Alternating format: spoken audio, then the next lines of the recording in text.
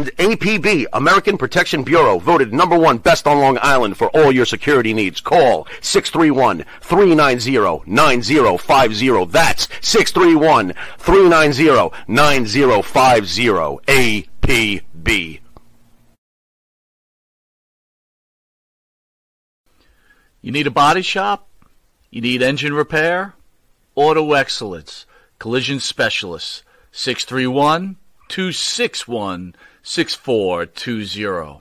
That's 631-261-6420. Auto Excellence. Jimmy, I gotta take a dump. What?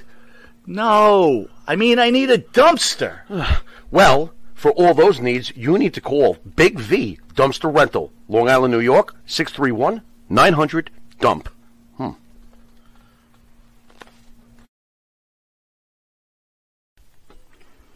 Elm Logistics, for all your logistic needs, call 631-299-3595. That's 631-299-3595.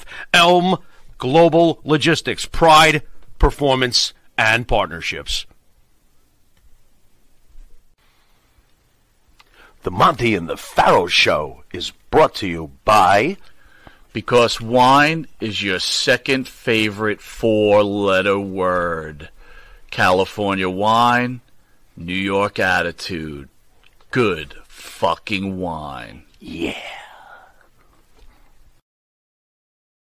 Tired of that same old breakfast, lunch, and dinner. Same old tasting scrambled eggs, burger, that dinner steak, ribs, or pork chops. Why not add a little bit of spice or just a touch of heat to make the difference? Change that scrambled egg with a little bit of Johnny Fabulous's John Cena Sr.'s $1 Million Jalapeno Hot Sauce. Great on burgers, steaks, chops, and those barbecued ribs. And Nitro's Garage for all your automotive needs. Call 646-675-2349. That's 646-675-2349. For all your automotive needs, Nitro's Garage. Ask for Jack.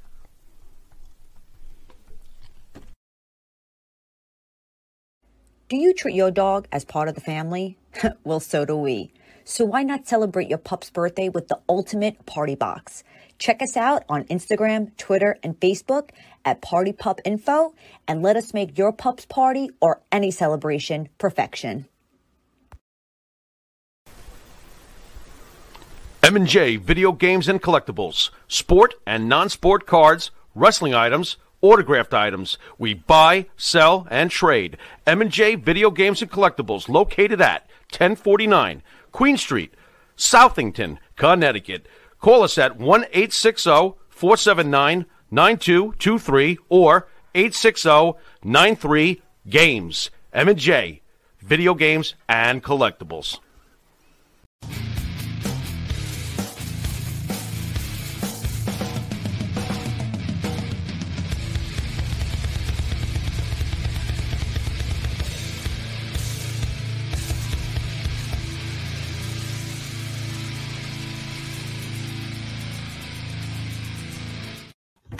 Oh, all right. Welcome, everybody, to Wrestling Remembered. Sorry about the delay. Live performances, always a hiccup.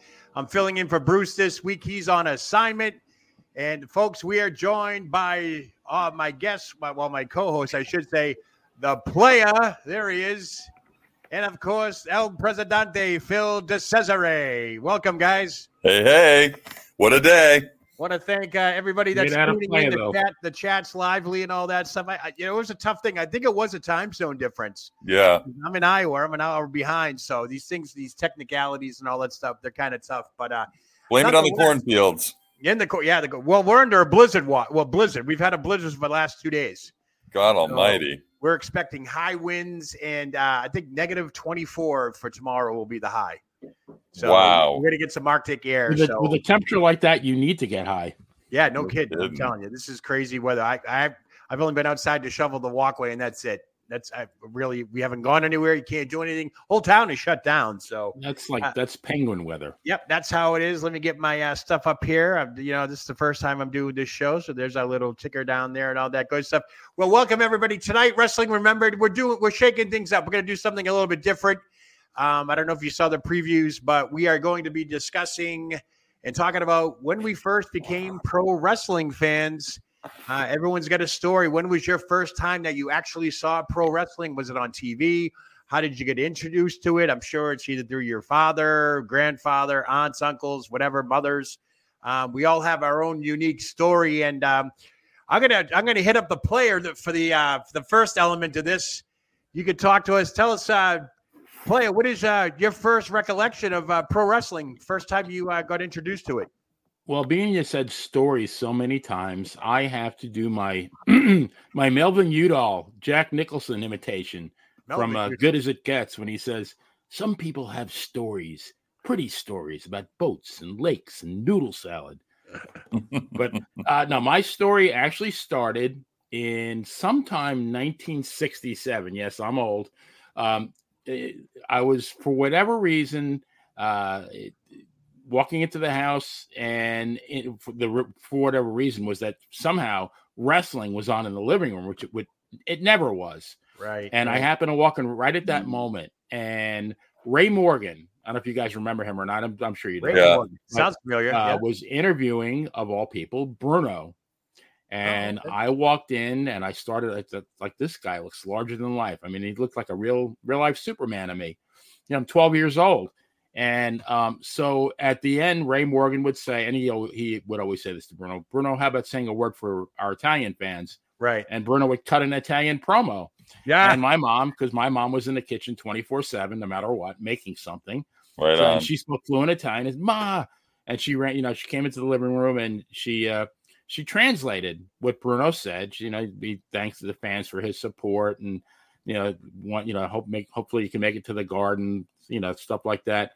She made the comment to me that, man, he's a classy gentleman. And I thought, okay. And at that moment, I kind of really didn't give it a second thought. Right. But a couple of months later, it was Christmas, and we only had, in 1967, there weren't 3 or 4 TV sets in a house. Sure. There's typically, one, maybe 2. Yeah. And so for Christmas, and because I was the sports nut in the house, so I wanted to watch the Yankees, the Mets, the Knicks, the Rangers, whatever was on, Wide World of Sports, bowling on Saturday afternoon, which I absolutely loved, PBA bowling. You name Earl it. Anthony. But, Anthony. Nelson Burton, Billy Whaley, and Chris Schenkel were the announcers. Oh, yeah. But, so for Christmas 1967, I got a 12-inch Hitachi black and white TV. Now I'm in my glory, 12-year-old kid with his own TV set. Right, yeah, that's a big deal. Put it up in my room. A couple of months later, I'm fiddling around, and I discovered the UHF, which, really was kind of unknown to me because we never did anything with that, in the family room TV. And I hit upon, on Saturday night, Channel 47, which was a Spanish station, WNJU, from Newark, New Jersey.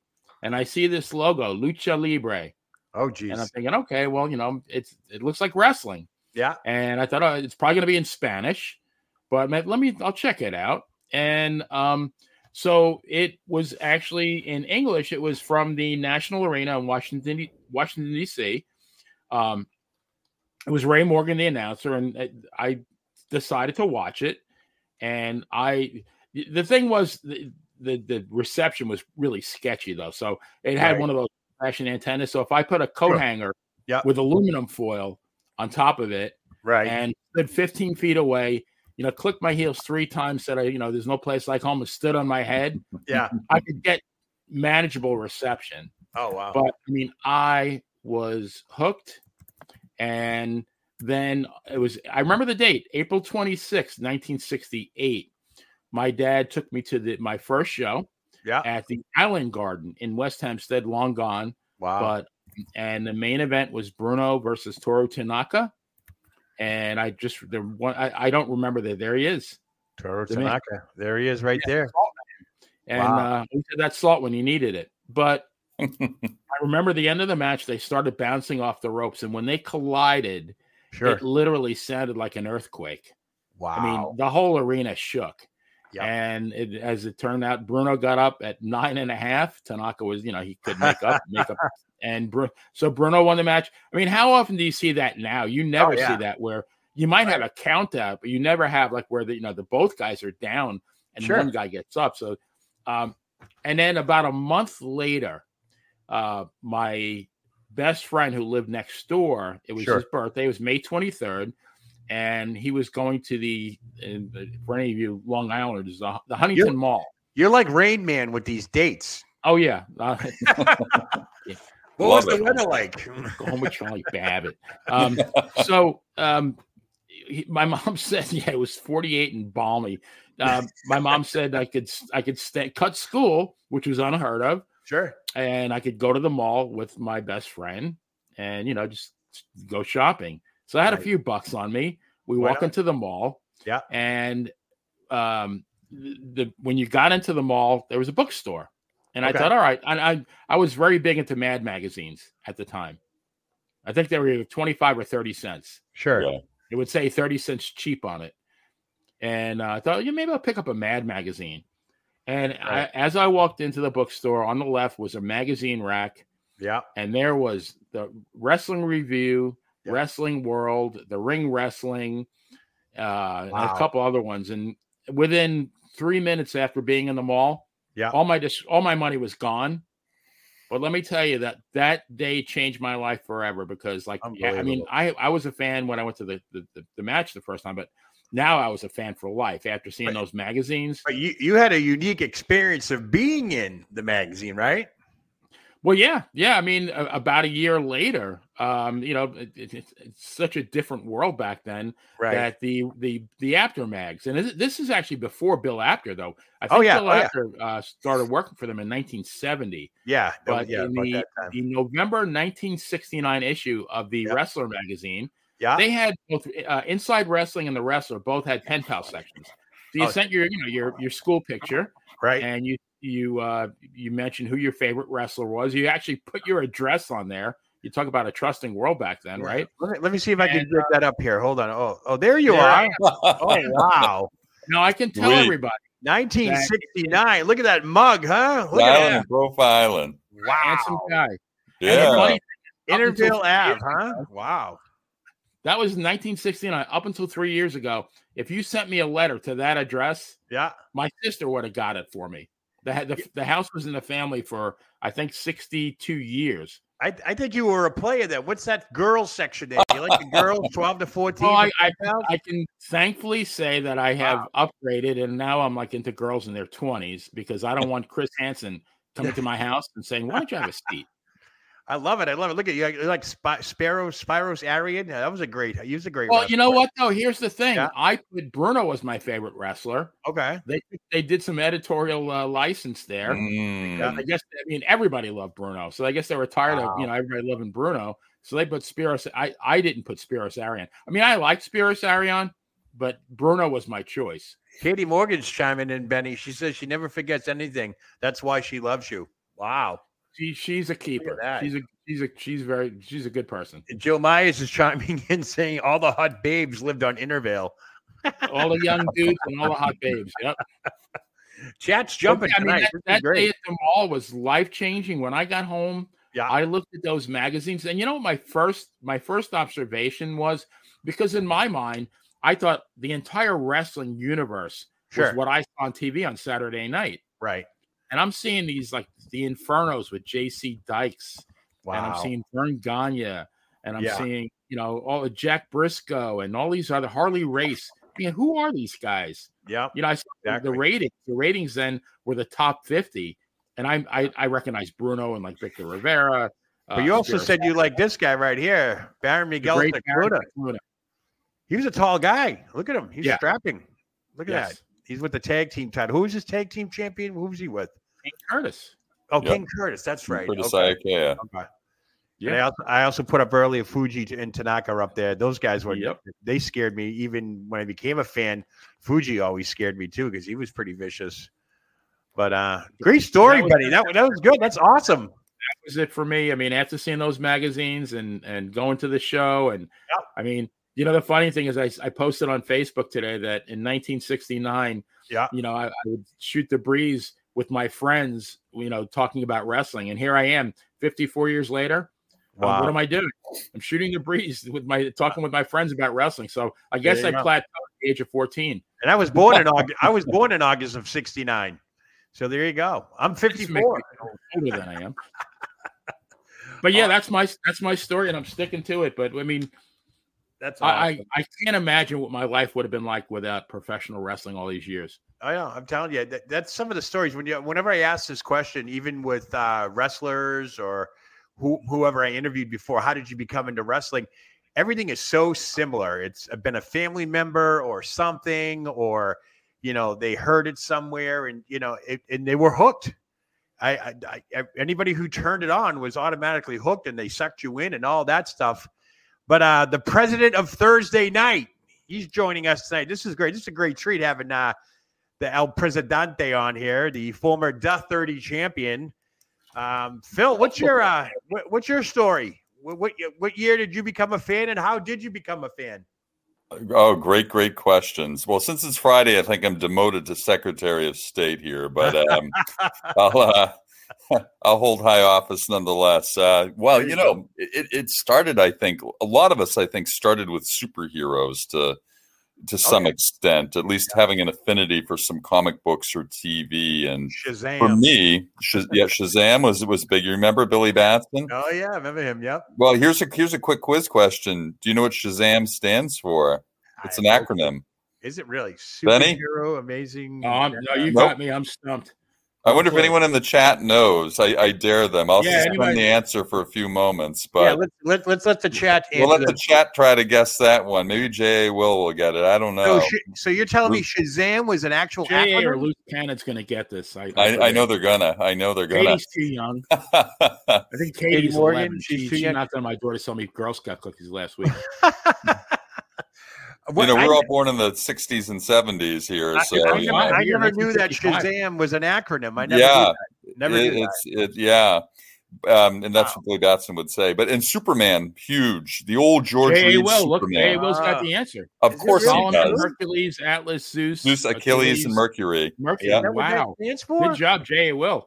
Nicely done. Nicely done. Yeah. So it started with that. The Superman I just got hooked, the strength, man, the larger than life abilities, and of course Captain Marvel, Shazam, Spider-Man. Yeah. And then the Hulk came along in real form. The Bill Baxter version? The Lou Ferrigno and Bill Bixby version. Bixby. Absolutely. Yep. Oh my God! And as a second grader, I wrote a letter to Lou Ferrigno, and he sent me an autographed picture in return. Wow. So I was. How old were you then? 8 years old. Jesus, you must have been in heaven. Yeah. So naturally, the quest was let's look for more superheroes, on TV. Yeah. So.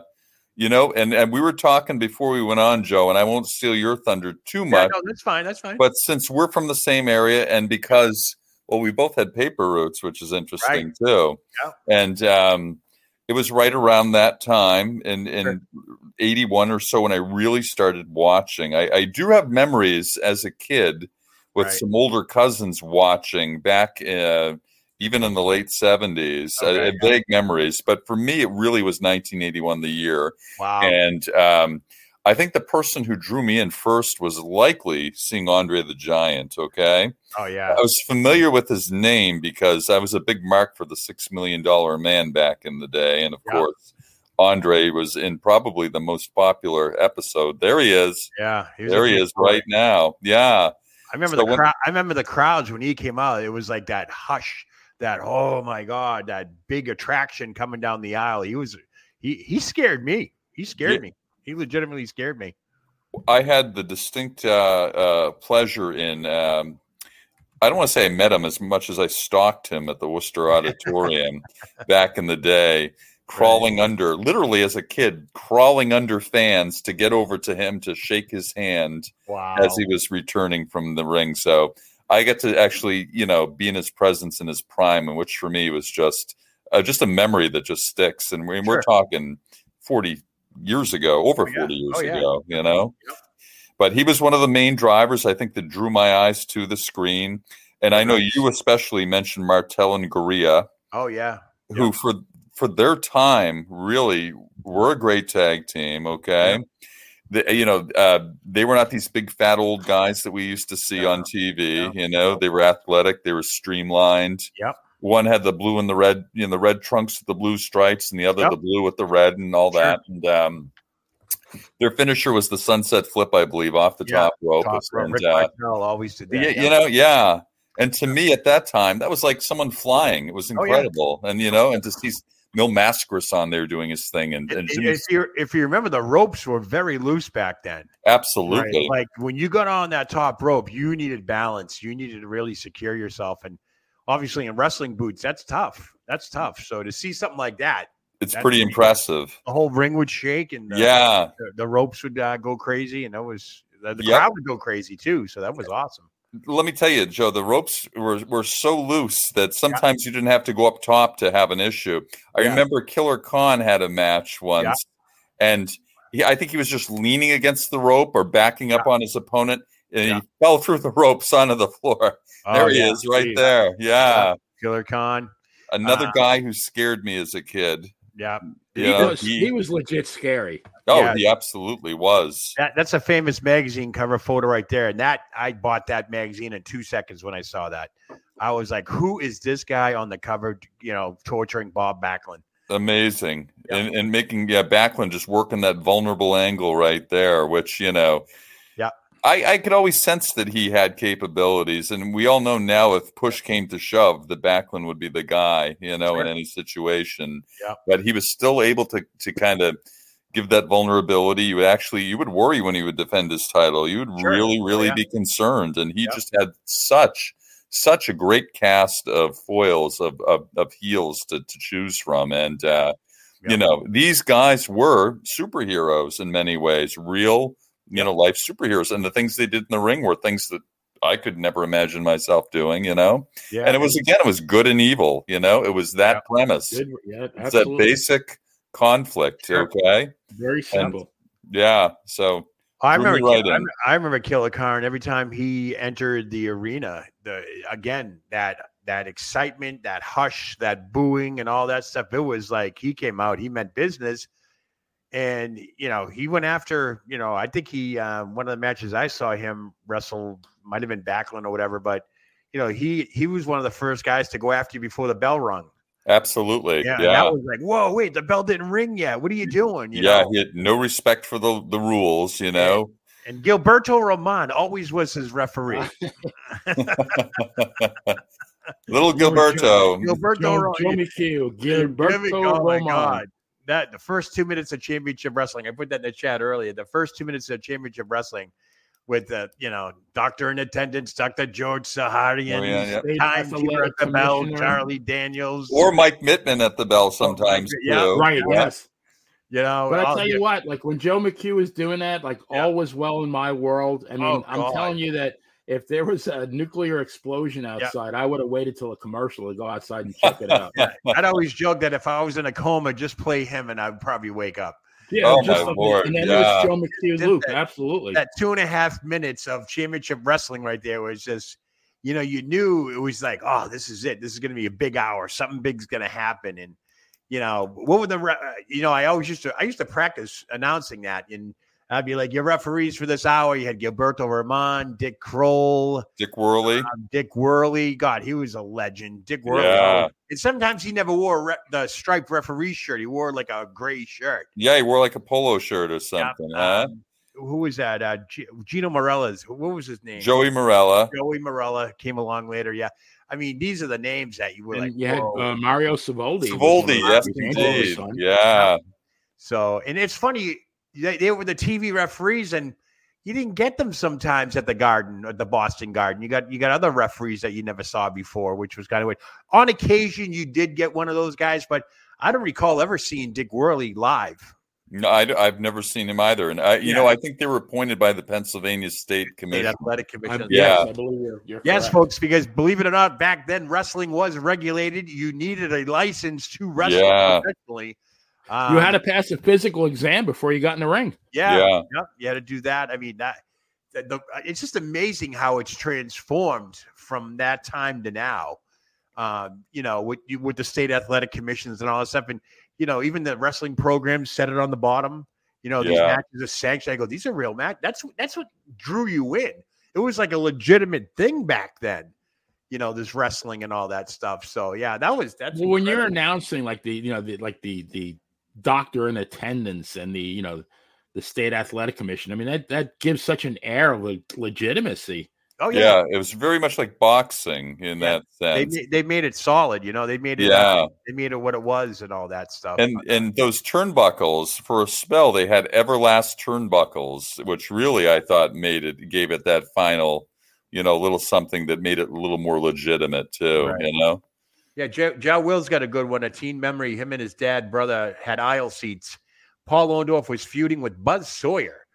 And Paul walked by and Pops tapped him on the shoulder and said he was hard as a rock. Yeah. Had big arms. Speaking of Buzz Sawyer, I think I got something here for these guys. I don't think Paul Orndorff missed too many dates at the gym. No, probably not. Probably not. We go. Oh yeah, right here. Here we go. Here's some guys, huh? Buzz Sawyer, bottom right, last battle of Atlanta. Sure. The good one. The Von Erichs, obviously, with the Iron Claw movie coming out. I haven't seen it yet, but that's on my bucket list. I saw it. Yeah. Yep. And Bob Backlund right there. What a photo. I love that photo of Backlund back in the day. He's such great shape. And, yeah, he was. And, another thing, too, the superhero element aside, I think what these performers, these athletes, these entertainers do, I mean, they inspire us, I mean, I don't know. I know Benny probably, he's been working out for his whole life. And I mean, I drew so much inspiration from Bob Backlund. I shoveled snow in the blizzard today. I was working out. So. Yeah, absolutely, dude. Be careful too.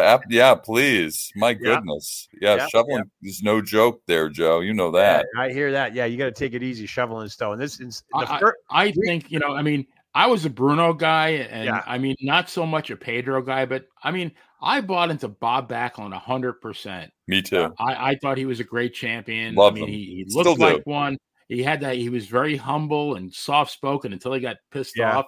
Yep, and then when he flipped the switch, he could go ballistic. Yep. But I mean, just talk about like the way he could handle himself in the ring, unbelievable. He had counters for everything, and he was always studying film and looking for counters. And they would actually talk. He'd talk about that in his interviews, which I know a lot of people critique him for, not being so, so charismatic or what have you, but he took it seriously. He took it like it was a contest. He was the golden boy. Yep, he was absolutely from Princeton. But even like back in the NWA, like a Dory Funk Jr., a Briscoe, they were kind of cut out of the same cloth. They weren't like really good talkers. They were great wrestlers. It was like strictly business. Get in the ring, I'm going to do my thing, and I'll see you later. And that if that's their character, they pull it off well. Because they like that outside the ring. I don't know. Maybe you guys know, but. My memories go back. Phil, 81. Yeah. I'll tell you my story. I know I filled you guys in, but no, tell the world. I was about 11 or 12 years old. Summer of 81, June. School just got out. My buddy 2 doors down from me had a paper route, and he was going away for the summer, and he asked me to do his paper route for him. So I said okay. So a couple of weeks later, June of 81, I am doing a paper route. And as we all know, you have to collect money on Fridays and Saturdays and so forth. And I did that. And of course, there were a couple of leftovers. So I had to go on Saturday to pick up some money. So amazingly, 6 doors down from me, an old lady at that time. I knocked on her door and, she said she'd be right there. And it was a screen door. It was warm enough. The door was open. And I heard this ruckus on the television. I'm talking. She was older, so the TV was cranked up pretty good. I mean, the whole area could hear that, and there was screaming and yelling, and people were screaming. And when she handed me the money, I asked her, I go, "What is that on TV?" And she goes, "That's Saturday Morning Wrestling on Channel 56." And I took that $2. I ran home and I turned it on, and lo and behold, it was Tony Gurria and Rick Martel and the Moondogs and the Chaos and Vince McMahon screaming, Pat Patterson screaming. You talk about an injection in your vein and how quick I became a fan. I was hooked right then and there. Immediately. Yeah. I mean, it was great. I don't know what the attraction was. Was it the ring ropes? One thing I did get attracted to, and guys back then would laugh at me, but were the wrestling belts. I loved the back then they were humbled with the belts. They would throw them around. They were nothing, but I saw them as like gold. I was like, these things are impressive. And when you saw them in person and the lights were shining on them, I do have a collection of them and so forth. I'm glad to share. I got the Backlund belt. I love the old Backlund belt and the tag belt. I got that one. I got Hogan's 85 belt behind me right there. Yeah. I got the What a Day belt right behind me as well. The best one. The signed Bruno robe behind me. But, I told you guys before, if the audience can see behind me, I got my first 3 wrestling programs from the Boston Garden back in July, August, and September of 1981. And I got to tell you, and of course the November issue too as well, the Andre Khan stretcher match. Yes. There was just something back then when I was hooked. And when I say I was hooked, I was in front of that TV Saturday morning at 11 a.m. And shortly thereafter, cable TV came rolling down the street. Oh, yeah. It was over. World-class championship wrestling. Channel 25, Joe. Remember? Channel 25, championship wrestling. Remember, All-Star Wrestling out of Worcester was on early. Channel 27, I do believe, or something like that. Channel 27 it was on. Yep. And then it went to Channel... Gary Michael Capetta was the announcer, the ring announcer for that one. And then it went to Channel 9 on Sunday. Around, but I found it. Found it. And then TBS, Turner Broadcasting was streaming in 6:05 to 8:05 every Saturday night. Georgia Championship Wrestling, which turned into World Championship Wrestling. I learned more about wrestling on those Saturdays, whether it was WWF or NWA or World Class. You talk about 3 different products. I was hooked. I was. Yeah. Let me ask you guys something here real quick, because I had the same phenomenon. I mean, it started with WWF, right, and then in the mid '70s there was another station, Channel 41 out of Paterson, New Jersey, that showed NWA Hollywood. So it was wrestling from the Olympic. Never saw that. Yeah. And then like a couple of years later, then I got Championship Wrestling from Florida with Gordon Soley, Georgia Championship Wrestling. Eventually we got World Class Southwest. Yeah. What I don't understand is I mean, the more the merrier, like bring them. But now it seems like you have to choose one or the other. You can't be a fan of both WWE or AEW. It seems like you have to be in a camp. And given my upbringing, I don't get that. Well, it's become tribal, man. Like politics, it's become tribal in many ways, and it shouldn't be either or, right?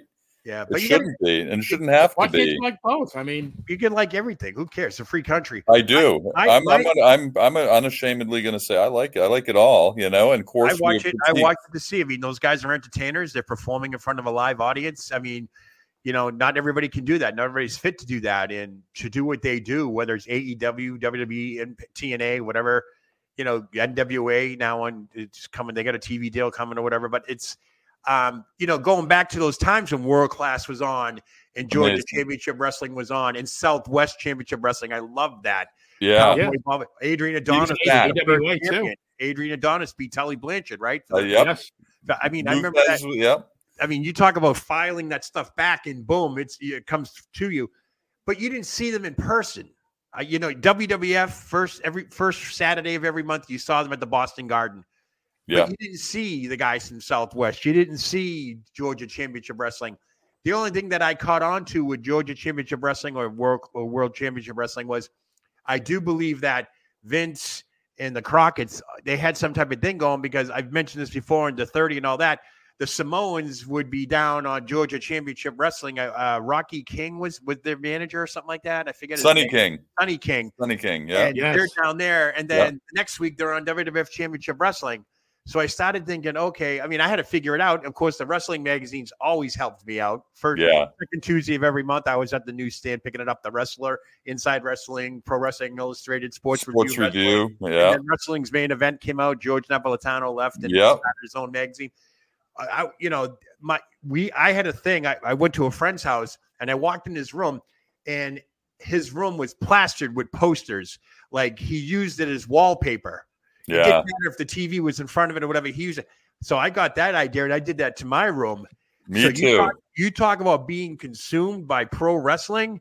I would wake up and the Von Erichs would be over here, Tommy Rich over here, a bloody Captain Lou Albano over here, Snooker over here. You name it, you're waking up to it.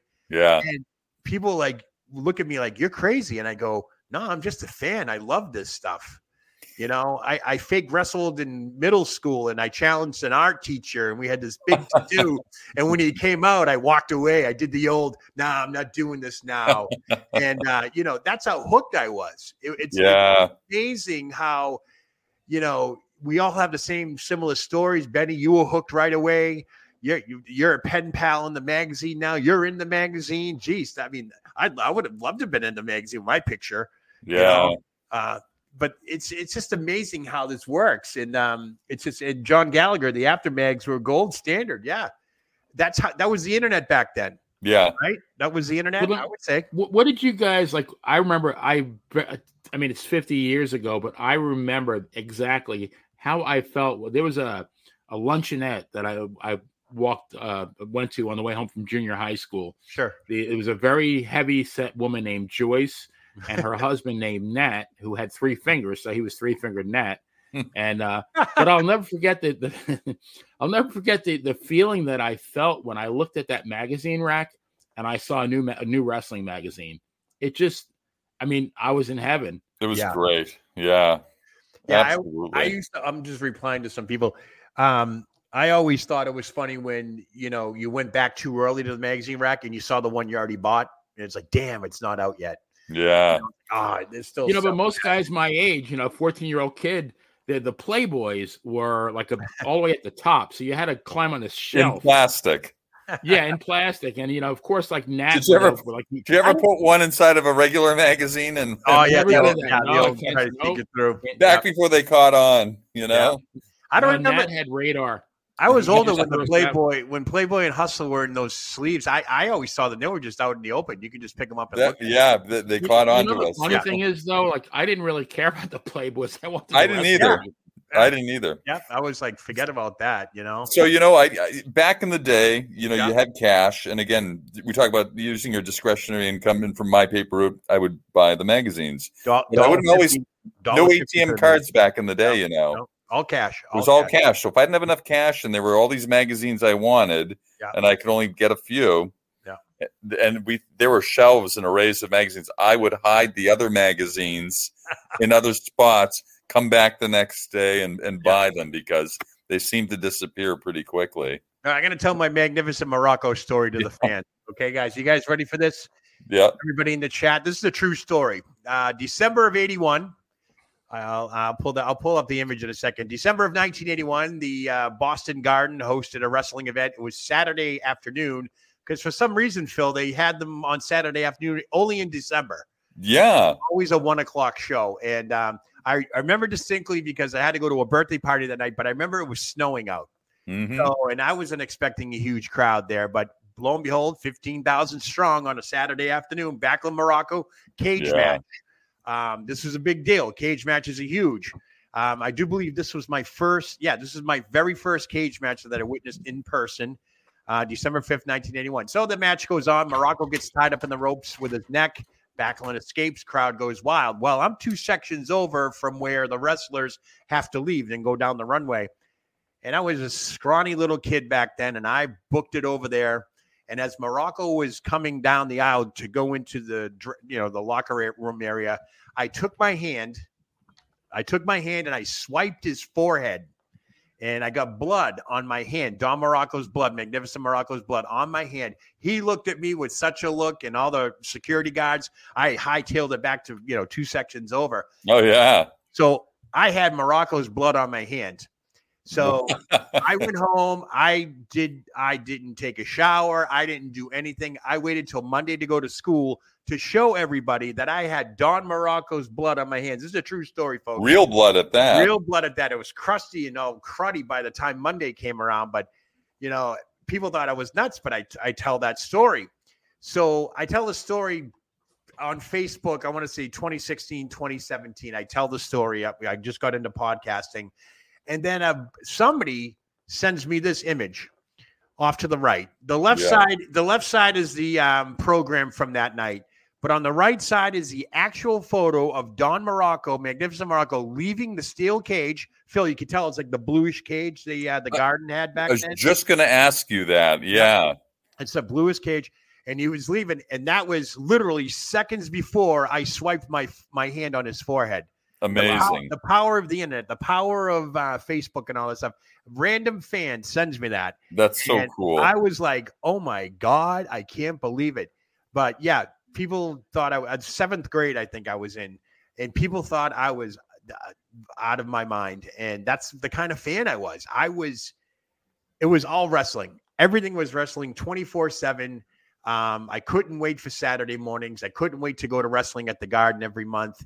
I think they went to the Cape Cod Coliseum in the summertime. They would go down there. Yeah. The Cape Cod Melody Tent. Yeah. I used to go there. I'd go to those matches, I mean, they weren't main event matches. I think the Masked Invaders were like the main events back then. They put the B Squad down there. Yeah. Then I have another picture here of Morocco leaving after retaining against Tito Santana. This is him coming down. He just left. As you can see the stairs behind him, but obviously a few years before, that's kind of where I swiped my hand on him before he went down there. And he goes to the left. He goes right into the locker room there. But he was a bloody mess that night, too. I don't want to say this is like 83, 84 when he was brawling with Tito Santana. But that's the kind of fan I was. I was into it. On the topic of blood, Joe, not to the extreme you did, but I saw Snuka and Quick Draw Rick McGraw at the Worcester Memorial Auditorium. Sure. I got Quick Draw's autograph when he was on his way to the ring. Yep. After the match, Snuka won, of course, bloodied McGraw, and McGraw staggered back to the dressing room. Right. He was bleeding a lot. I took that piece of paper, folded it up, and dipped it into the puddle of blood, and had that for a long time too. So, yeah. I'll tell you one thing. 1982. I had friends who were into wrestling, so sometimes I was able to stand in the area where the wrestlers came out of the locker rooms and stuff like that. The forbidden door, so to speak, you weren't supposed to go behind, but it was magical, man. Yeah. It was magical. So Tonga Kid was fighting. I think it was Snooker and Tonga Kid, Piper versus Orton at the Garden. And I didn't know Tonga Kid was like 17 years old at the time, 18 years. He was a young pup. And Gorilla Monsoon was there. And, of course, they wanted blood, and the Tonga Kid sliced his head up so bad. Oh. I mean, there was blood on the floor, blood. It wasn't good at blading. It was a 17-year-old kid got carried away. Let's put it that way. Yeah. And they had to bandage him up. And so we're going out to dinner, and he's walking around Boston with the bandage around his head and still in his the Fiji ring attire. And he was out of his mind. I'm like, this guy's playing. He's going all out. I'm like, Jesus. And people were following him, and it was incredible. Living the gimmick. Absolutely. And you said you were into fitness, right? Tony Atlas, Phil? Oh, absolutely. What an inspiration, man. Yeah, there he is right there. And people, when we talk about the classic physiques in wrestling, we talk Luger, Gary Von Erich and all, but sure. For my money, I mean, and they're both very notable, and there are so many others who are. Yeah. But he was just in a class by himself in so many ways. And, he still looks really good today, too. Yeah, he's a genetic freak. He's got me in a headlock up there in the upper left corner. That's incredible. Yeah, look at those arms, Joe. Oh, my God. Yeah. Oh, my arms are his. Both of your arms. My God. Joe, did you have the Asiatic spike on that day or no? I didn't have the Asiatic. I went to take a picture with him. Then. I said, I'm in a wrestling ring. Give me your belts. I want to. And by the way, that belt I'm holding is the actual WCW World Heavyweight Championship that was originally held by Ron Simmons. Wow. I don't know why Tony Atlas says he holds it on. He's holding it for him or with him, but that's the actual belt, 10 pounds of gold there. It was, so I said, give me the belt. Let's take a picture. And he happily obliged. And that picture was awesome to take. He was so generous in taking that. So that's really cool. Yeah. Tony Atlas, great guy. He's very friendly. Absolutely. Good guy to talk to. What's he live up in Maine, I think, somewhere? Yeah, he's up there in Maine. Yep. Great guy. Auburn, I believe. Yeah, he is in Auburn. You're exactly right. He is. Yeah. And he's a trainer up there too. He's a fitness trainer, and That makes total sense. Yeah, I think we all had something in common, though. I think, Joe, you mentioned that. I bet, Phil, you did the same thing. You guys went to the Boston Garden maybe every month. Yeah, once a month. Yep. And I know that, let me see, John Gallagher said that in the chat room that I guess in Toronto. Yeah. Let me see if I can find it. Sunday nights at 7 p.m. Yeah. And I would go to because the Garden was a hike, but I could drive 20 minutes to the Nassau Coliseum every month. Yeah. And I would go every month. I couldn't wait Nassau to go. Coliseum right there. There you go. Yeah. And what this argument that Vince McMahon made wrestling bigger and better, he made it bigger.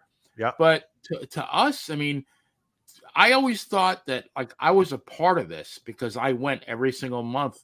And, I thought maybe these guys recognized me because I sat in the same place every month. Sure. And we can't do that anymore. I live about a half an hour from Emily Arena in Tampa. I think they're there maybe once a year. Right. So now, did you go? Personal, Benny? It's lost the intimacy. Yeah, Benny, did you go to Madison Square Garden matches at all? I never. I have. This is a story in itself. Never. You never gone? The only thing I went to Madison Square Garden twice in my whole life.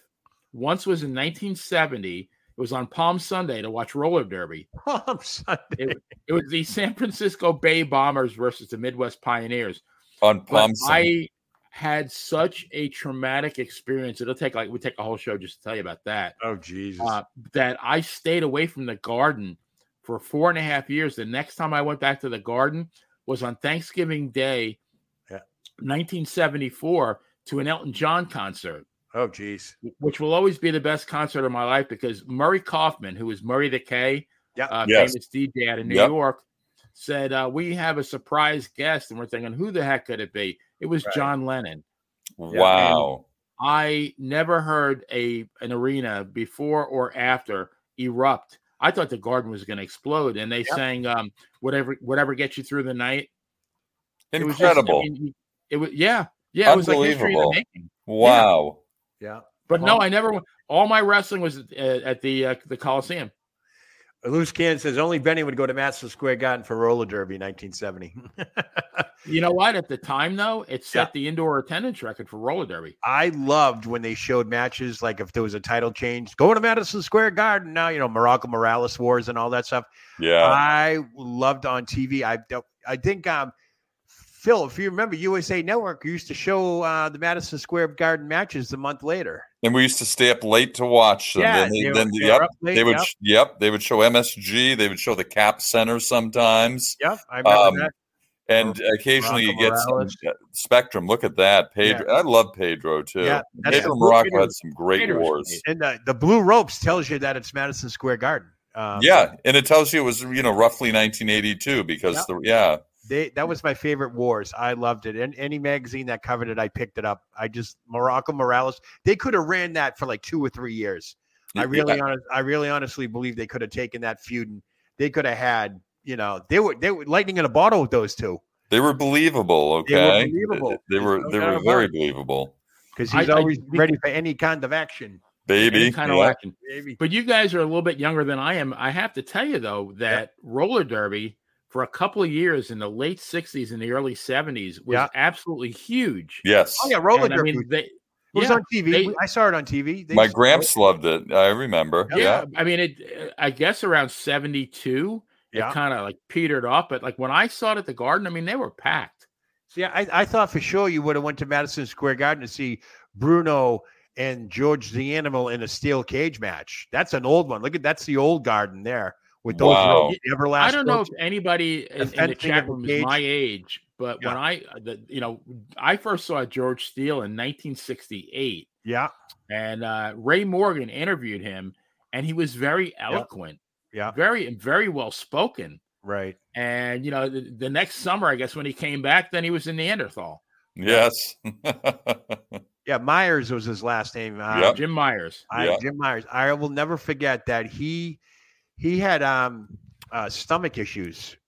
He had colitis issues. Yeah. And he started a website about a new drink or a new formula for that. And I messaged him and all that. This is when cell phones were brand spanking new. Yep. Phone, no, I don't think you could even text then. And I reached out to him, and he called me back. And I'm like, am I really talking to George the Animal Steele? He's like, you're talking to Jim Myers, and that school teacher came out in him, because he was a school teacher, whatever. Yeah. And by all accounts, a very nice man. Yeah, very nice guy and all that stuff. I mean, this is a guy who played a role for years, and you would never think. That's why a lot of his time was spent during the summer. He was busy during the summer. Excuse me. Yeah. You always saw him from like May to October. He would do his runs with Backlund or whatever and all that stuff until he retired from school. I think it was Michigan, right, where he was out of. Yeah, he was a football coach and a teacher in Michigan. Yeah. Now, when he was in Michigan before he came to the WWF, he wrestled as a student, right, under a mask. Yep. So that because he didn't want his students to recognize. Oh wow, him. That's right. Yeah, and he said he made his real money though after Vince Jr. took over, and he became like the comical baby face. Yeah, George Steele, and that's where he made his real money. Yeah, Joe Will, of course. The Omni was the Madison Square Garden of Georgia Championship Wrestling. I mean, when I watched Georgia Championship Wrestling every Saturday, it looked like they were wrestling every Saturday night there, like that night. Does anybody remember that when they used to show in between the wrestling matches? Oh, Tommy Wildfire Rich taking on Buzz Sawyer at the Omni this Saturday, or it was that night. I think the Omni you're watching wrestling was that monthly, night. I don't think the Omni was weekly. Yeah, So I mean, the Omni is could have been every 3 weeks or so too. They were very popular, Yeah, AWA, I think in the St. Paul Civic Center, they were a couple of times a month. Florida, the Homer Hester Lee was every Tuesday night. The Armory, yeah, the Armory, and then Mid-South Coliseum in Memphis was every Monday night. Can you imagine that, being a fan of wrestling? You can go to wrestling every single week. Speaking of when we talk about world-class championship wrestling, this guy used to scare me. Wild Bill Earl. Oh, yeah. With that stupid bull rope. And it was funny. He would never actually make contact with anything, but he hit the ropes and all. You believed he was a maniac in the ring. He was a big guy, and he was a huge guy. He looked tough. Yep. He was a huge guy. We got John Gallagher saying the face turn on the first Saturday night's main event. That's right. With Captain Lou was really good. Yes. Yeah. Saturday night's main event. That was mid 80s, 86 or whatever. I think that was on the tails of WrestleMania. They capitalized on that, and they had the NBC deal there. I think Saturday Night Live went on a hiatus or something like that. Yeah. But and they filled it in with that. That was a show. Because as a teenager, obviously I'm out on Saturday nights having fun. I'd come home and watch that. Curfew, 11 o'clock at night, come on home and, grab whatever and watch Saturday night's main event. What a great way to end Saturdays. And they'd have 15 million people watching it, maybe? What's that? They'd have like 15 million people. Get like 15. Yeah. Now, I mean, WWE has about 2.5 million. AEW can't even crack 1 million. Yeah, that's all DVR stuff now. That's Vince McMahon's pet peeve, by the way. He begs Nielsen and all those guys to count the DVR recordings as people who watch, because people do DVR it now and they watch it later. Yeah, when we grew up, it was appointment TV. You had to be on your couch at 6:05 for Georgia wrestling. You had to be on your couch at 11 a.m. from Channel 56 for WWF. Weren't gonna miss that. Yeah, that's why they had to put out a TV guide to tell you when everything was going on. That was television programming. They were programming us to sit in front of that TV. And we all remembered. Yeah, we were very obedient. Yeah. How great was it on a Saturday morning when they'd have a tag team title change? And that happened so many times. Yeah. Amazing. It always seemed to be tag team titles always changed on TV. Yeah. In Allentown. Tag teams we talked about that last night, I think. They were so meaningful back then, the tag teams. They don't really mean much of anything now. Yeah. Joe Will, actually, Foxhole Will, he said Steele used to have dinner at a house down the street from my house when he was here in Boston. Okay, cool. That's all right. And then Joe Will's got the Masked Superstar and the Super Destroyer, Scott Irwin. In 82 were a good team. Saw them in person. Yeah. So, Super Destroyer was Scott Irwin? Yes, the original. Yep. And Wild Bill, his brother, they wrestled in world class as the team. But yeah, Scott Irwin. He was also one of the Yukon Lumberjacks. Yeah. Right. Yeah. Wow. Joe Myers says, Joe, on Saturday nights, you were out kissing the girls and making them cry. Woo, woo. But I was home by 11:30 to watch Saturday night's main event. So priorities, you know, you had to do that. Oh my God. Some of these comments are great. Keep the comments coming, folks. Ja Will again, Captain Wild Bill Irwin versus Tommy Rich was a good feud. That was a good feud. They built these feuds up, though. They took the time to properly build these feuds. Yeah.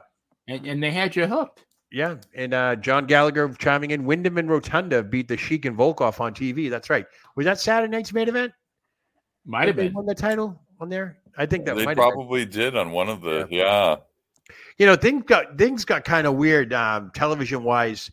I want to say post WrestleMania when they had these, when they left the field houses and all that stuff and started going to actual arenas or other armories. Yeah, I remember King Kong Moscow was a commentator with somebody. They had it was almost like watching NBC Sports. Everyone had a pairing, and you know that arena had those guys. And every time you turned on, it wasn't the Saturday morning wrestling anymore like we used to watch. It was, they would show matches from different areas of the country. Yeah. And then I think Sunday morning they came along. What was that? All American Wrestling with Hogan and all that stuff. I mean, things changed after WrestleMania. Yeah, these compilation programs replaced studio wrestling, which is even Allentown could be considered studio wrestling, although they had, typically more fans in the arena than Georgia wrestling or some of those other or even World Class, But I got a funny story. Speaking of WrestleMania, you guys will like this. WrestleMania, Phil, you remember closed circuit TV, Boston Garden, all that stuff was held. It was held on a Sunday. Big screens. And for some reason, nobody wanted to go see WrestleMania in my house, but I wanted to. So I had to connive everybody and say, well, I'm going to go play some street hockey with my friends. And I had $20 in my pocket. That was enough for the ticket. So what I did was I took my hockey stick. I walked down the street. I dropped my hockey stick off to the side. I hop on the red line. There you go. All the way to Boston Garden. I go to Boston Garden. I'm watching WrestleMania. I got a good floor seat. I'm looking at a closed circuit television screen. Yeah. Watching the whole thing. So as I'm leaving the Garden, Mike Dowling from Channel 5 is there. The sportscaster. Yeah. Yes. So he's interviewing people, and lo and behold, they interview me, and they're like, what do you think of WrestleMania? And I think I called Hulk Hogan Goldilocks or something like that, and all that stuff. So I go home. It's Sunday, and my parents like, well, we're going to go out to dinner for Sunday dinner instead of cooking. I'm like, all right. So we go to the restaurant and everything, and this TV's in the restaurant, and all of a sudden the waitress comes over and says, hey, you enjoyed WrestleMania. We just saw you on TV. Oh. and my parents look at me like, where did you go? And I said, I went to see WrestleMania. And the news was still on in the bar area and all that. There's a restaurant called Alfredo's in Quincy. Love it. The TV's, and there I am. There's my mug. I got totally blown out of the water. Totally blown out of the water on that one. That's awesome, man. Oh, John Will's chiming in. Black Saturday, 1984. Remember that? Yes. Oh, yeah. Yep, Vince McMahon taking over the airwaves there. That was Freddie Miller introduced Vince McMahon. Yeah, I think on the World Championship Wrestling set too. I couldn't believe they did that. Yeah, that was weird. That was like a strange. That had been the beginning, obviously, of Ted Turner and Vince McMahon's relationship somewhere. Because after that, it went downhill. Them two went downhill relationship wise, because obviously Turner got WCW and all that stuff. So yeah. That is crazy. Just looking at the chat here. Big Farmer tried to jump into the ring with Superstar and Super Destroy, but the police stopped him. We wanted to get him into the ring. Yeah, that's something right there. There were no rules back then. If a fan came in the ring, whatever happened to him, happened to him. Yeah, yeah. Do you remember Mass Superstar Backlund? Right before he lost it, got Arnold Skolin got the neck breaker on the outside the ring floor. And chaos. He also did it. Do you remember that show? Yeah, that's right. I remember Eddie Gilbert getting it on the floor too. Yeah. Yep. I mean, when Mass Superstar gave you that, it was all over. That was another guy, very underrated. Man, was he legit? I mean, he was the real deal. Great interview too. Yeah. Here's the guy that I used to love growing up. Still like him too. Greg Valentine. Love him. Oh yeah. Oh yeah. I mean, he was a wrestler. He was obviously a generational wrestler. Father, grandfather, all wrestlers. He was but lo and behold, this is the controversial picture here. Here he is with the World Wrestling Federation Championship belt, with that controversy in Madison Square Garden in November. Well, the match actually took place in October of '81, where he won the belt, and they said no, he didn't win the belt. The referee was they both wore black trunks, So they suspended the belt. The referee got knocked out by an airplane spin or something. Dick Kroll, I do believe, was the referee. No, well, maybe, or John Stanley, I want to say, but you might be right. Yeah, maybe John Stanley. Maybe it was John Stanley. And I remember reading about it and saying, both guys had black trunks on. So they held the belt up, and Valentine wouldn't give the belt back. So when the rematch took place in November of 81, here he comes out into Madison Square Garden. This is probably the only lone picture of him with that title. Obviously, I took it off the TV set there, but he was, awesome. To see him win that belt, have that belt, that was shocking. That was like, I'm trying to think of what we can relate to it nowadays, but it was just shocking to see that as a fan. Like, oh my God, he's got Backlund's belt. He's not supposed to have that belt. Honestly, though, there was to me, there were several guys that if they had one, it would have not surprised me. One of them was Valentine. Yep. One of them was Morocco. Yeah, Morocco. And the other one was Ken Patera. If any one of those guys had won, I wouldn't have been shocked. Yeah. Yep. Adonis, Cowboy Bob Orton. Yeah, Adonis, Bob. Yeah, any one of those guys. Here's the power of the internet. Foxhole Willie had mentioned that Alfredo's in Quincy. My aunt used to waitress there. Foxhole, who was your aunt? I used to know pretty much all the waitresses there. I grew up there. I'm dying to know if you can answer me that if you're still listening. Foxhole Willie, Alfredo's in Quincy. My aunt used to waitress there. I want to see that because Alfredo's is closed now. It's long gone because Quincy's Quincy and it's growing and all that stuff. But that is funny. And then Ja Will says Valentine. I believe him when he says he did not do much gear. Seems to have aged pretty well. Yeah. Dr. D should never have been blacklisted. Oh, okay. So now we're talking about that. Dr. Yeah, D. Adonis was so good. Yes, he was. When the original version of Adonis from Hell's Kitchen with the black leather jacket. Right. Yeah. Unbelievable. Yeah. Unbelievable. And the sleeper hold. It seemed legitimately scary. I worried about Bob Backlund back then getting into that, I remember when they wouldn't wake up. Some of them wouldn't wake up or they wouldn't, do the proverbial slap on the back of the neck. Yeah. And the referee's like, you got 5 seconds to do it. And it was like, no, I'm not going to do it. It's like, and the announcer would sell it. There was possible brain damage because there was blood cut off from the brain. Yeah. Beth Hopper's back. She wanted to let you know that. Welcome back, Playmate. Lots of Dave Schultz, the hockey player, drag racer, amateur wrestler, all that stuff. Yeah. Dr. D, pretty much, hitting John Stossel there wasn't exactly a smart move, but there's rumors or I don't know, some type of opinions out there that's saying that whole thing was a work as well. Do you believe that, or the 2020 interview when he smacked John Stossel? I don't think so. I think you don't think it was a work. You don't think he was told to do that? Because I think Dr. D said he was supposed to do something to do that. I don't know who told him that, but there's a lot of different stories and opinions on that. But Vince told him in not so many words. I guess he said, "Go up there and blast him." Wow. So Dr. D might have interpreted blast literally. Right?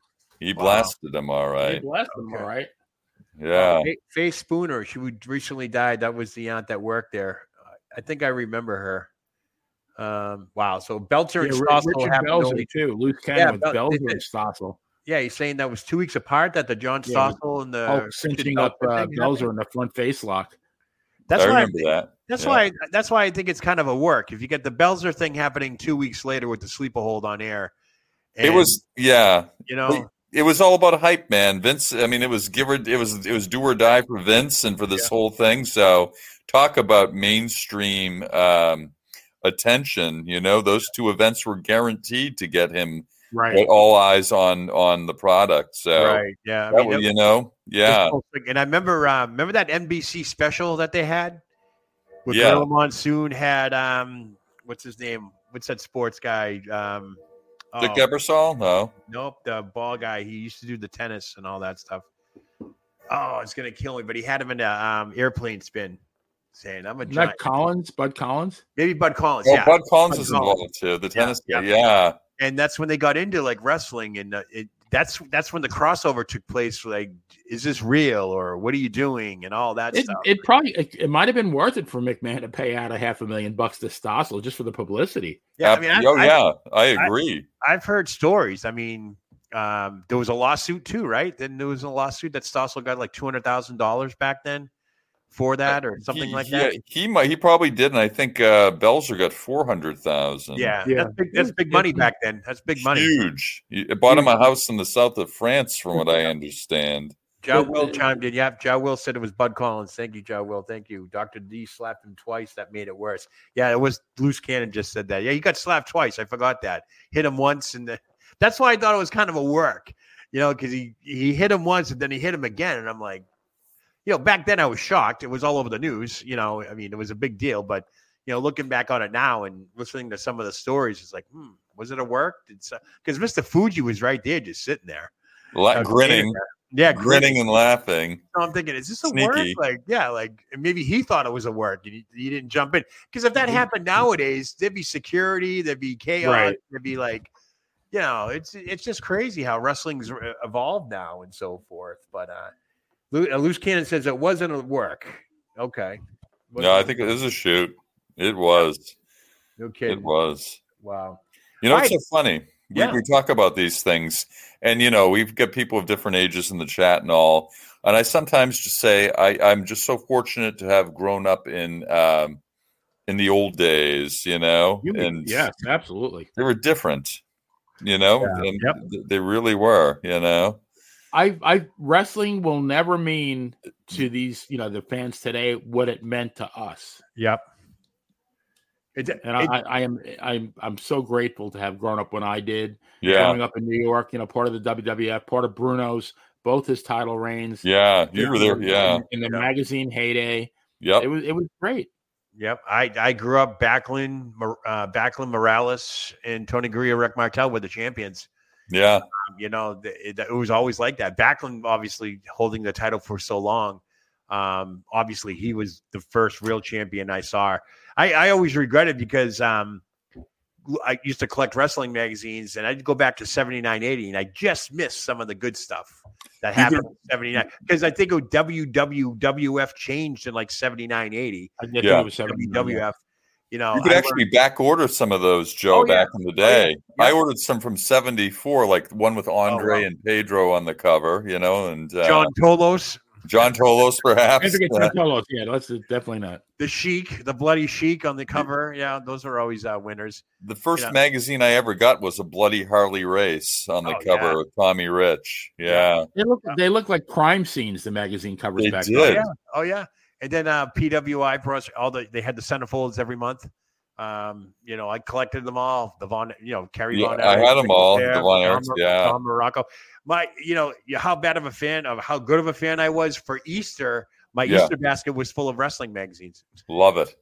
My parents knew. They knew I was hooked. They knew I was sucked into that pro wrestling game, and and to this day, even though I stepped away from it the last couple of years, and I'm coming back into it now, it's I think it's one of those things that I'll always have in front of me that I want to do that comes natural, that we can all just participate in. Phil, same with you. Dates, times, whatever. Yeah. Benny, you're like Rain Man. You could probably tell us what the weather was like that day and whether or not, there was a red light or green light on the corner or something like that. But it was a part of us. It really was. And that's never left any of us.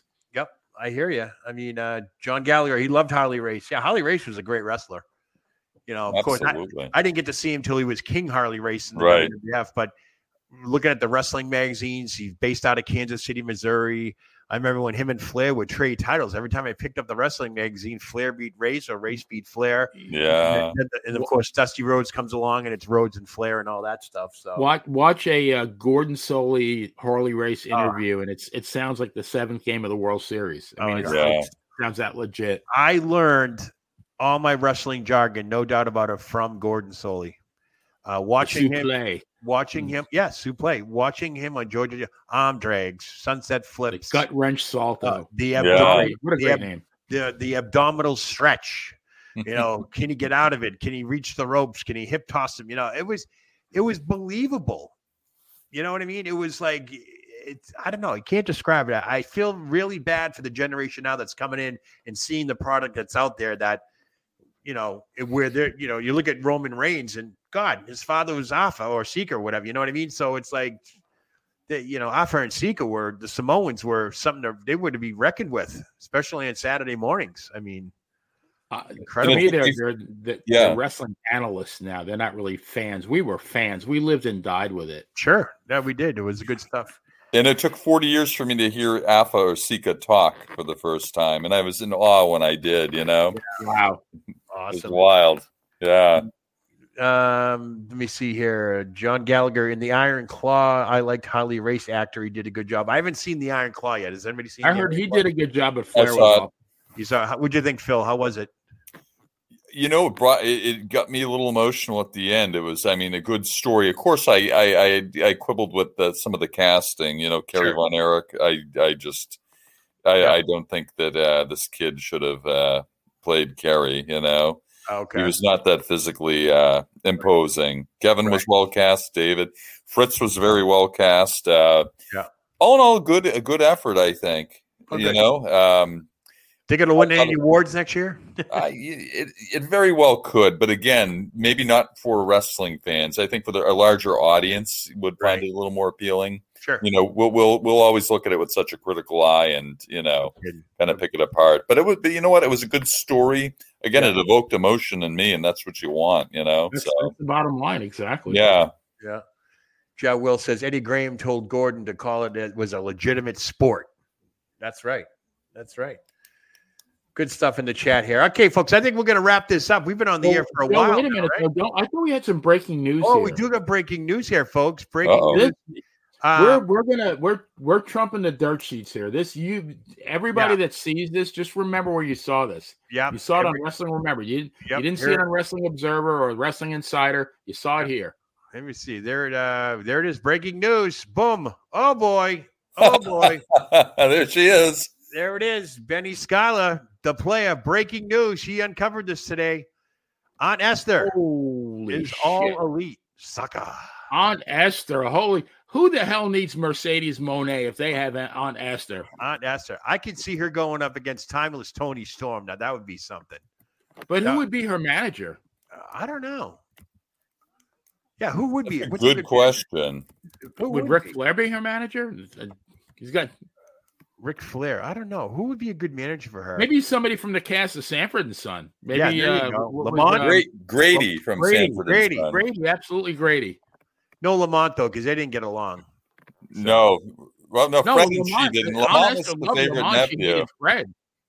Wow. Aunt Esther is all elite. Aunt Esther was Tony Khan's sister, right? Tony Khan strikes again. Tony Khan's doing it all, man. I'm telling you. Well, I don't know if he's paying Aunt Esther the same money he was going to pay Mercedes Moné, but that's a bargain. I don't know, guys. She's got a loaded purse, though, man. She wields that with great authority. So, John Gallagher, you big dummy. He loved Red Fox. You big dummy. Remember that? I love that show. I remember he said to Esther, stick your face in dough and make Gorilla cookies. Yep. Joe Will's chiming in again. Lavonda Page was a stripper as a young woman. I never knew that. I never knew that. Wow. You learn everything right now. I'm telling you. Wow. And anybody that saw her never Whitman Mayo. Yeah. Bruce Cannon says Tony Storm is owning Whitman Mayo. Who? Man, J.A. Will. Holy crap. That's some good trivia there. Whitman Mayo. Wow. Yeah, Gerard Mayer. Yeah. Oh, Whitman Mayo. Great. Oh, yeah. No relation to the Patriots coach. Yeah, Gerard Mayo. You knew that was coming. Maybe there is a relation. I don't know. Who knows? But apparently, J.A. I don't think she liked any of Fred's friends either, though. Did she? She liked Lamont. That was it. Yeah, something like that. Yeah, something like that. Damon Wilson, right? Yep, Damon Wilson. He's a preacher now. Is he still around? Yes, he's still alive. Yeah. John Gallagher. John Gallagher over Mercedes Moné. Yeah, absolutely. Every day and twice on Sunday. Yep, there you go.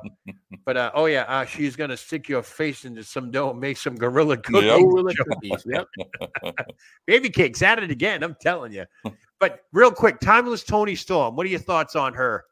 Real quick, you think this is gold? I think it's gold. I think Tony Khan should do something fantastic. I think she's fantastic. It's must-see TV. I think it's really cool. I think so too. I think this can go a long way. I think this can help Tony Khan turn the corner, so to speak, if you can just concentrate on that. I honestly believe that the women's division in AEW is it's getting there. Going to be very comparable. I'm not going to say to WWE. I'm going to say comparable to NXT because NXT's got some strong women going on right now. But I think that Timeless Tony Storm is gold. I think they should really, really put this as the main focus right now while they figure out what they're going to do with the guys. Because right now, I think that whole locker room, that whole producing and storyline is a mess. There's no real stories. There's no real stories with the guys right now. Then you get Timeless Tony Storm, who can make a story just by an interview. The Black and White, the Butler, Mariah May, and all that stuff. I think it's gold. I think it's gold. I'll be honest with you. That's why I only watch AEW now. I just see Timeless Tony Storm. Speaking of gold, I think we talked about this yesterday a bit, but I think Jinder Mahal was solid gold the last couple of weeks. Oh, he's going to be great. He's got the title match tonight, right? On Raw on this Monday, I think it is. Is that what's happening? I don't know. Maybe. Yeah. He might. I only say that because Hook prompted Tony Khan's tweet. Not all that stuff. Match in the year. And I mentioned this on the 30 on Wednesday night. Hook, who's pretty much besides Taz's son, walked up to Samoa Joe and says, "I want a title match," and they gave him a titles match. So that's a title match next week. Samoa Joe versus Hook, and I think that was a slap in the face to the Jinder Mahal thing. Because they're saying, AEW saying Jinder Mahal's has been around. All of a sudden, he gets a title shot. So now you got Hook, who's pretty much doing nothing with the FTW championship. It's a mismatch. But I think that was Tony Khan's slap back to WWE. Be, yeah. I honestly think so. Because, again, no storyline, just like the Jinder Mahal thing. I mean, the Jinder Mahal thing has a little bit of a storyline, but to get a title shot on Monday is kind of crazy. But and a quick nod to R-Truth too, whom I love and always have. He's like 55 years old now. He's fantastic. He's ageless. He'll save the Judgment Day. Because that a faction like that can go stale pretty quick. And he's keeping it going. He's kind of reviving it a bit. Yes, kind of reviving it a bit, especially with the other kid there. What's his name? JD McDonough, yeah. So he's kind of reviving it. So because factions like that, unless you have something going on, that's what it is. But leading up to the Rumble, there could be some tension there because if they all enter the Rumble together, I could see Dominic and Damian going at it or something like that. But who knows?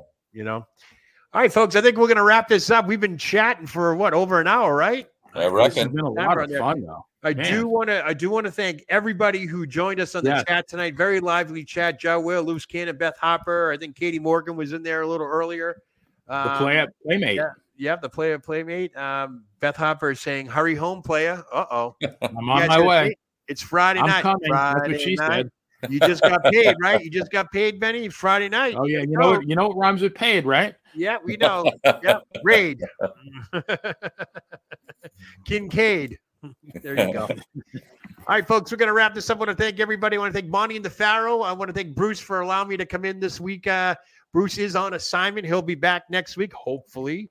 Yeah, we've got to go. But I want to thank all the viewers out there. I want to thank Monty and the Pharaoh, everybody in the chat, all the good stuff. Phil, thank you for joining us. Thank you, man. Love it, Joe. The player, thank you as well for tuning in and all that stuff. And a ton of fun. We're working on true crime, right? We're working on true crime. Whitey Bulger. Hopefully, a week from Monday, we're gonna do the long-awaited Whitey Bulger episode, and keep watching the Monty and the Pharaoh YouTube channel for some updates on that. But that's gonna be a must-see, can't miss. That's gonna be a great show. I think Monty's got some good guests coming up in the following week, so you got to tune into that Wednesday night. I'm What a Day in Centerville. If anybody wants to tune into that.